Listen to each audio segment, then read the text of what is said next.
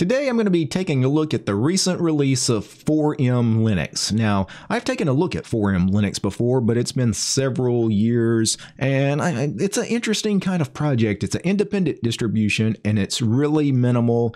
You can run it as a live USB, or you can install it if you prefer, but it's kind of minimal. It's for those that like distributions such as Puppy Linux, for example, or Antic, the more minimal kind of distributions. And I sometimes do like playing with these types of distributions. So if I go to their website, you will see 4mlinux.com. There's not much information on this website, unfortunately. Here, the main page is just an announcement that version 44 stable was just released, but really, it really doesn't tell you much about the distribution. You have an about page, but there's not much on the about page about 4M Linux, other than it explains the name. 4M is because 4M Linux stands for the 4 M's. The M's are maintenance, meaning it's a system rescue CD or USB stick if you prefer. So maintenance. The other one is multimedia. And multimedia, of course, is for audio and video playback. And then mini server. And when they say mini server, they're really talking about networking. They're talking about FTP, HTTP, Telnet, and SSH, iNet, basically, is what they're talking about with the mini server. And then the fourth M is mystery, because they have a small collection of Linux games available on the distribution as well. So I'm going to go ahead and click download. I'm going to go ahead and grab that latest ISO, and I'm going to run through a quick first look of 4M Linux version 44 inside a virtual machine.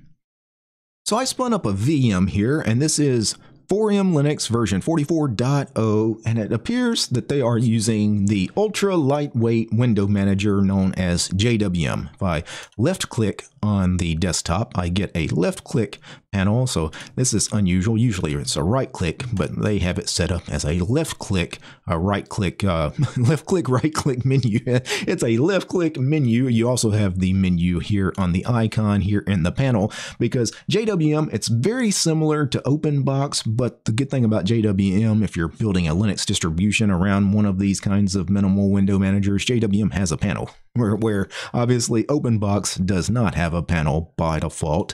I'm not crazy about the kind of like Windows 11 wallpaper that they're using, although all the saturation has been taken out, so it's more of a grayish black and white kind of picture. Not my favorite wallpaper. You have a little bit of a Conky here going on here. Conky is a program that's basically your system monitor. And just looking at it, I wonder if I can actually tell how much CPU and memory we're actually using. It really doesn't tell me much here, but I'll probably pull up a terminal here in a minute and maybe run HTOP if it's installed. Now, HTOP may not be installed because, again, this is such a minimal distribution. It's really designed to be, it's designed to be able to be run as a live DVD or a live USB. So there's going to be, well, I was trying to actually zoom in here in the terminal, but it looks like they have, some of the key bindings are a little different here in LXterm, but let's see if HTOP is actually installed. It is. And JWM is one of the lightest window managers, if not the lightest window manager typically. This is very typical of JWM, is 200 megs of memory is being used right now. 200 megs of the 6 gigs of RAM that I gave this virtual machine. That is actually pretty incredible. I'm not sure what kernel they're using. If I do a uname-r, we've got kernel 6.1.60 here on the system, so that's a pretty recent kernel. Now let me see exactly what is installed out of the box here on 4M Linux, because if I go through the menu system, they have bash, so I'm assuming that would just open a terminal. Okay, well, that terminal is different than this terminal, right? Because the prompt is different. So this is root, and this is the live user. Well, it says root, so both of them are the root user, but the prompt is different. That is interesting. So if I do an ls, or are they the same? Maybe it's a different shell. Maybe this is bash and this is a different shell. Let's do an lsblk. Lsblk is not found, so, and you can see ash is telling us that. So that is a different shell. This is not Bash. This is a lighter weight, more minimal shell called Ash. And you can also see that because they're trying to save space and be more minimal, not all of the GNU core utils are on the system. LSBLK is not available. So that is interesting. If I do a LSBLK here, it also will not be found, but you can see now the shell that is telling us that LSBLK is not found is Bash. So got at least two different shells installed. If I go back into the menu system, we have an internet category, and we're not going to have a big bloated browser like Firefox or Chrome. We're going to have NetSurf. NetSurf is not great, but it is usable. And if you need something minimal, I mean, it's there. But again, for a live USB stick, it would be fine. If this was something you were actually going to install on physical hardware and try to live in, you're going to want a better browser than NetSurf, which we might check out how to install some programs other than the defaults here in a minute. We have HexChat for our IRC client. So probably if you need to connect to like the 4M IRC channel, if they have one, you could get support through that. Sylpheed is our desktop email client. If I click on that, we can go ahead and set up our email account. Of course, I'm not going to do that. So let's go ahead and cancel the setup. Sylpheed is not my favorite desktop email client either. I would probably install something like Thunderbird or Geary or Evolution, and something better than Sylpheed. Transmission is the BitTorrent client for the GNOME suite of software. It's actually a rather fantastic BitTorrent client. Let's close out Transmission. One thing I'm kind of surprised, being a minimal distribution, there's a lot of stuff actually installed out of the box here. The thing is, everything they installed is smaller programs. There's nothing really big or heavy here. So also under internet, I mean, we have download managers like uGet, GWGet, which I'm assuming is just a graphical front end to wget. I've never actually, it's a download manager. So got a couple of different download managers installed under the internet category. Under the Office category, LibreOffice is not here, but the GNOME Office programs are here. So AbiWord and Numeric are GNOME Office applications. AbiWord is the word processor. Numeric is the spreadsheet program. Let me open up AbiWord and let me make it full screen. If I go to Help and About AbiWord, this is AbiWord 3.0.5. Also go to Help and About GNOME Office. You can get help information about what GNOME Office is, but it's trying to open Pale Moon as the browser. So we did have a different browser other than NetSurf. I guess we had Pale Moon as well.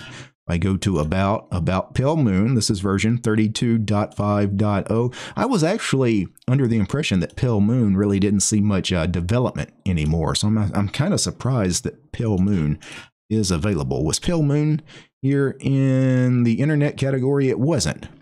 That's weird that NetSurf is here, but Pale Moon is not listed in the menu system. But, let me go ahead and continue through the menu system here. We have various notepads as a subcategory. We have LeafPad, Editor, and Beaver. I've never heard of Beaver. Let me open up the Beaver editor. This is Beaver 0.4.1. It looks like a very simple, very plain text editor. We have a maintenance category. Now this will be where all of the system rescue CD stuff is. And this will be like the biggest category of stuff here. So you've got data, you got backups, manual automatic imaging, you got recovery stuff, such as GNU's DD Rescue, you got wiping files, you got various file managers, NNN, you got Midnight Commander, which is a terminal-based file manager, Midnight Commander. Pretty neat little terminal-based file manager. It's actually quite good. Also under the file managers, you have PCMan-FM as the graphical file manager, which PCMan-FM is one of my favorite GUI file managers. We also have mGrandpa, which is a archiving tool. We have Xarchiver, which is also an archiving tool. And we have FileRoller, which is another archiving tool. So FileRoller is GNOME's archiving tool. Xarchiver is XFCE's archiving tool. I don't know why you need all of that, but they're all here if you need them. Under CD, DVD, we have ISO Master, FI Burn. So you have the ability to rip and burn CDs and DVDs if you need to. Under partitioning, you have GNU Parted, because you do need to partition a drive. If you're going to actually install 4M Linux on physical hardware, it is a command line installation, and you will need something like a Parted or CFdisk or FDisk to go ahead and manually partition your drives. FDisk is already installed, so is CFdisk. GDisk and CGdisk are also here. So you've got about 6 different partition managers to choose from. Under the monitoring category, we have various network monitoring tools such as NCDU, NetWatch, IFTop, and of course we had HTOP for our system monitor. Under QEMU, we have AQEMU and BIOS and UEFI under the 4 menu category here. Of course, QEMU is for virtualization for virtual machines. Under miscellaneous tools, we have GTK hash, UNetbootin, which UNetbootin is a program that writes to USB drives, so you can burn an ISO to a USB stick. UNetbootin is kind of flaky kind of software. I've used it in the past, but it's really, I think it's mainly for burning like Debian-based and Ubuntu-based ISOs to drives. I don't think it does real well with things like Arch-based distributions, for example. You probably want a more modern ISO program like Etcher, Balena Etcher, to actually burn ISOs to USB drives if that's something you're really wanting to do. We have the multimedia category, of course, for one of the 4Ms. We have several video players here. So we've got M-Player, Celluloid, we've got Minitube if you want to watch some YouTube. We've got several audio players, including XMMS. Let me go ahead and click on XMMS because it's really neat, because it kind of looks like the old Winamp program on Windows, right? So neat little small minimal audio player. Under Let's Rip, we have more CD rippers. Under Let's Mix, we have various mixing tools like Awesome Mixer. Avu Control is also here. Under Let's View, we have our image viewers. Under Let's Paint, use simple paint tools such as MT Paint, GNU Paint, and NextPaint. Under Let's Edit, you've got Image Magic for editing images. We got Audacity, obviously, for an audio editor. We have a MIDI category, and we also have a devices category. The devices category, it looks like it is for your webcams, because we have things like WXCam, GUVC View, which is a program I often install on my systems, and GTK Cam. So there is a ton of stuff in this menu, right? So there's a lot of things on this ISO. We have the 4M category. One thing I did want to do is in the 4M category, we have things like the updater and the installer. If you want to run through the installation, it's just a command line installation, right? It opens a terminal. You will already have to have your drive partitioned if you actually want to run through the installation, but I'm not going to do that. We're just going to take a look at this in a live environment. But one thing I do want is to read the help. So let me go ahead and click on the help, because this is pretty good documentation, because the website didn't have much, but this little help document is actually pretty good. And they do have a section here on 4M Linux packages.